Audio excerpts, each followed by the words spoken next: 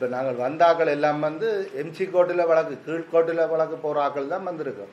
எங்களுக்கு வழக்கு தாக்கல் பண்ணுறதுக்கான முழுமையான எந்த ஒரு இதுகளும் இல்லை. அப்போ அப்படியான ஆக்கள் நாங்கள் 52 பேர் இன்னும் தான் இருக்கிறோம். அப்போ சொல்கிற 62 பேரும் இந்த இதுக்காக ஈடுபட்டிருக்க வழியே வேறு பெரிய கைதிகள் அல்ல. நாங்களெல்லாம் வந்தது 2 வருஷத்துக்கு உள்பட்டாக்கள் தான் பிடிபட்டு. இப்போ இருக்கிற ஆக்கள் எல்லாம் 2009ஆம் ஆண்டு பிடிபட்ட ஆக்கள், 90 பிடிபட்ட ஆக்கள் எல்லாம் இருக்கணும். 24 வருஷம் இருக்குது. உள்ளுக்கு இருக்கிற அவர் சர்மா ஐயா வந்து 68 வயது, அவருக்கு 30 வருஷம் இது. இப்போ அந்த 30 வருஷம் கழிக்க 300 வருஷத்தை 30 வருஷத்தில் முடிக்க கொடுத்துருக்கு. அப்போ அவர் ஏற்கனவே 15 வருஷம் இருந்துட்டார், அதை கூட கணக்கில் எடுக்க. அப்போ இந்த 30 வருஷம் கழிக்கும் போது அவர் இன்னொரு 4-5 வருஷத்தில் அவருக்கு இயற்கை மரணம் பெறக்கூடிய போல தான் காட்சி அளிக்கிறார். அப்போ அந்த 30 வருஷத்தையே அவர் கழித்து வெளியால் வரமாட்டார். அப்போ அவருக்கு ஒரு பொது மன்னிப்பு கொடுக்கத்தான் வேணும். இன்னொரு ஆளுக்கு 68 வயது, அவர் சாகும் உண்ணாவிரதத்தில் இருக்கிறார். அவர் தண்ணியை குடிக்க மாட்டேன்னு ஆரம்பத்திலேயே நின்றவர். நாங்கள் தான் இல்லை தண்ணியை குடியுங்க, அரசியல்வாதிகளுக்கும் இடம் வேணுமென்று விட்டு கொடுத்துருக்குறோம். ஆனால் இதுவரைக்கும் அவைகளுக்கு கூட பணம் கொடுக்கல. அதில் நாங்கள் ஒரு 20 அதான் சிங்கள அவங்க போனது போகாது தெரியாது, எங்களோட இல்லை, அதை சிஆர்பியில் போட்டு கொண்டா வந்தது. ஆனால் அதை போனது போகாது தெரியாது. ஆனால் நாங்கள் 26 பேர் என்ன தான் வந்திருக்கிறோம். அதில் தமிழாக்கள் இன்னும் இருக்குனாங்க 2 பேர் 3 பேர் கையெழுத்து போட. ஓமா இப்போ தமிழ் மக்கள் தமிழ் கைதிகள் வந்து 17 வயதில் பிடிபட்டு 19 வயதில் பிடிபட்டு இப்போ 43-45 வயதில் இருக்கிறார்கள் இருக்கிறோம். என்னுடைய சொந்த இடம் வந்து கார்னர். நான் தற்போது இருப்பது உடுவில். நான் வந்து பல காலங்களாக மறியல் பல சந்தர்ப்பங்களில் இருந்திருக்கின்றேன். 96-97 இருந்திருக்கின்றேன். பின்னர் 2000 ஆண்டு 2001, 2, 3 எல்லாம் தொடர்ந்து நீர்வளம்பு சிறைச்சாலையில் இருந்தேன். பின்பு விடுவி அந்த வழக்கு இல்லாமல் பின்ப 2014 டிஐடி வீட்டுக்கு தேடி வந்தபோது நான் வீட்டில் இல்லை. அவர்கள் வந்து சந்திக்கும்படி கடிதம் ஒன்று கொடுத்திருந்தார்கள். அந்த இதன்படி யாழ்ப்பாணம் அவர்கள் பிராந்திக்கு போனோம். அவர்கள் என்ன இங்கோரி வந்து கொழும்பில் தான், நீங்கள் கொழும்பு போங்கோ உடுப்பு எடுத்துக்கொண்டு வர சொல்லி நான் உடுப்பு எடுத்துக்கொண்டு பஸ்ஸில் போய் டிஐடி ஹெட் குவார்ட்டர்ஸில் சரண்டர் ஆகினேன். 3 தினங்கள் அரெஸ்ட் பண்ணாமல் வெளியில் இருந்தவன். பின்பு 3ஆவது நாள் தான் அரெஸ்ட் பண்ணது. தொடர்ந்து இப்போ 15 மாதங்களாக இருந்து இப்போ வழக்கு நிபந்தனையில் பிணையில் வந்திருக்கின்றேன். நான் நேரடியான எல்டிடியும் இல்லை, எந்த உதவியும் நேரடியாக செய்யவும் இல்லை. உதவி கேட்டு ஆரம்ப படிவம் ஒன்று பிடிபட்டதன் காரணமாகத்தான் நான் இவ்வளவு காலமாக சிறையில் இருந்திருக்கிறேன். தொடர்ந்தும் இப்போ கையெழுத்து இதெல்லாண்டு எல்லாம் இருக்கிறது. வெளிநாடு செல்ல முடியாத தடை இது. ஆனால் அங்கே அரசியல் கைதிகளுக்கு அரசியல்வாதிகள் கொடுக்குற உத்தரவாதம் ஒன்றுமே நிறைவேற்றவில்லை. பொய்யான வாக்குறுதிகளும். சம்பந்தன் ஐயாவும் சுமத்திரன் ஐயாவும் வந்து, ஆனால் சம்பந்தன் ஐயாவுக்கு தெரியாமல் அவரோட கலந்து ஆலோசிக்காமல் 7ஆம் தேதி அரசாங்கம் சரியான முடிவு தராவிட்டால் நீங்கள் இருக்கும் உண்ணாவிரதத்துக்கு நாங்கள் 16 பேரும் வெளியில் உண்ணாவிரதம் இருந்து உங்களோட போராட்டத்தில் குதிப்போம், அதுக்கு மக்களையும் சேர்த்துக்கொள்வோம் என்று எங்களுக்கு உறுதி வழங்கினவர்.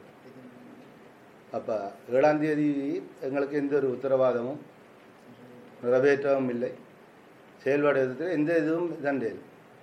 அப்போது நாங்கள் பல விதமான கேள்விகள் கேட்டபோது சம்பந்தன் ஐயா சொன்னார், அவருடைய பாணியில், நான் ஜனாதிபதியை முழுமையாக நம்புகிறேன், அவர் எனக்கு ஒரு நம்பிக்கையான பாத்திரம், அவரை தனிப்பட்ட முறையிலும் எனக்கு நண்பர் ஆன முறையில் அவரை நீங்கள் 100 வீதம் நம்பலாம், நான் 1000 வீதம் நம்புகிறேன்.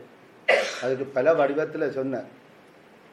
உறுதியாக, ஆணித்தரமாக, ஆதரவாக நான் உங்களுக்கு இருப்பேன், அவரை நம்புகிறேன். ஆகவே நீங்கள் நம்புங்கள், என்ன நம்பி இந்த உண்ணாவிரதத்தை கைவிடுங்கள் என்று கேட்டுக்கொண்டதுக்கு அமையத்தான் எல்லோரும் உடனடியாக அந்த உண்ணாவிரதத்தை நிறைவேற்றினோம். ஆனால் சம்பந்தனையா சொன்னார், என்ன, நான் அவரை நம்புகிறேன், அவருக்கு எதிராக நிற்கும் சக்திகளை கூட நான் ஒன்று திரட்டுவேன். அரசியல் பாராளுமன்றத்தில் இருக்கின்ற அனைவரையும் ஒன்று திரட்டி நான் உங்களுக்கு நல்ல முடிவு தருவேன், நிரந்தரமான விடுதலையை நான் எடுத்து தருவேன் என்று தான் உறுதியளித்தேன். ஆனால் அந்தளவு சொன்ன சம்பந்தனையா நாட்டிலேயே இல்லை. அதை கதைச்சவர் வந்து எங்களுக்கு சொல்லி, தம்பி இப்படித்தான் பிரச்சனையாக இருக்குது, இப்படித்தான் நாங்கள் போக வேணும், இப்படித்தான் நான் ஒத்து போயிருக்கிறேன், அதை எங்களுக்கு சொல்லி அதை நல்ல வழியில் செய்திருக்கலாம். கைதிகளை ஒரு இடைஞ்சலுக்குள்ளே கொண்டே விட்டுட்டு சம்பந்தனையாவும் சுமந்திரனையாவும் இல்லை. அவை நின்று அதை முன்னெடுத்திருக்கலாம். அல்ல எங்களை உண்ணாவிரதத்தில் திரும்ப தொடங்காதேங்கோ, அரசாங்கத்துக்கு ஒரு சந்தர்ப்பத்தை கொடுங்கோண்டால் சொல்லேன்.